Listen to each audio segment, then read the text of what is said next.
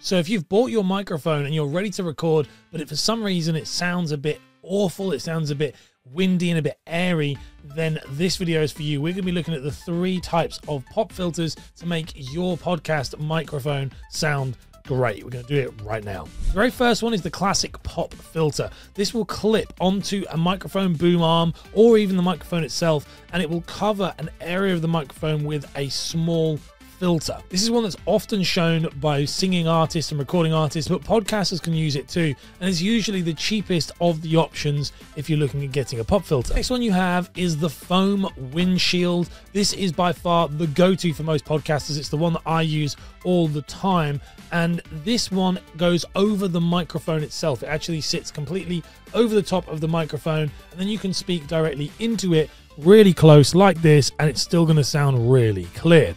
This is known as the windscreen or the windshield. Again, they're not very expensive and they will transform your audio. Third option to consider is a furry windscreen known as a windjammer, or also known as a dead cat. Now this is ideal if you're interviewing outside or you're doing some form of recording outside, because it blocks that wind noise and makes everything sound a lot clearer in a more noisy environment. But it is not a necessity if you are going into a studio and you've got the right soundproofing, and a dead cat is a bit of an overkill, but it is really good for that type of environment.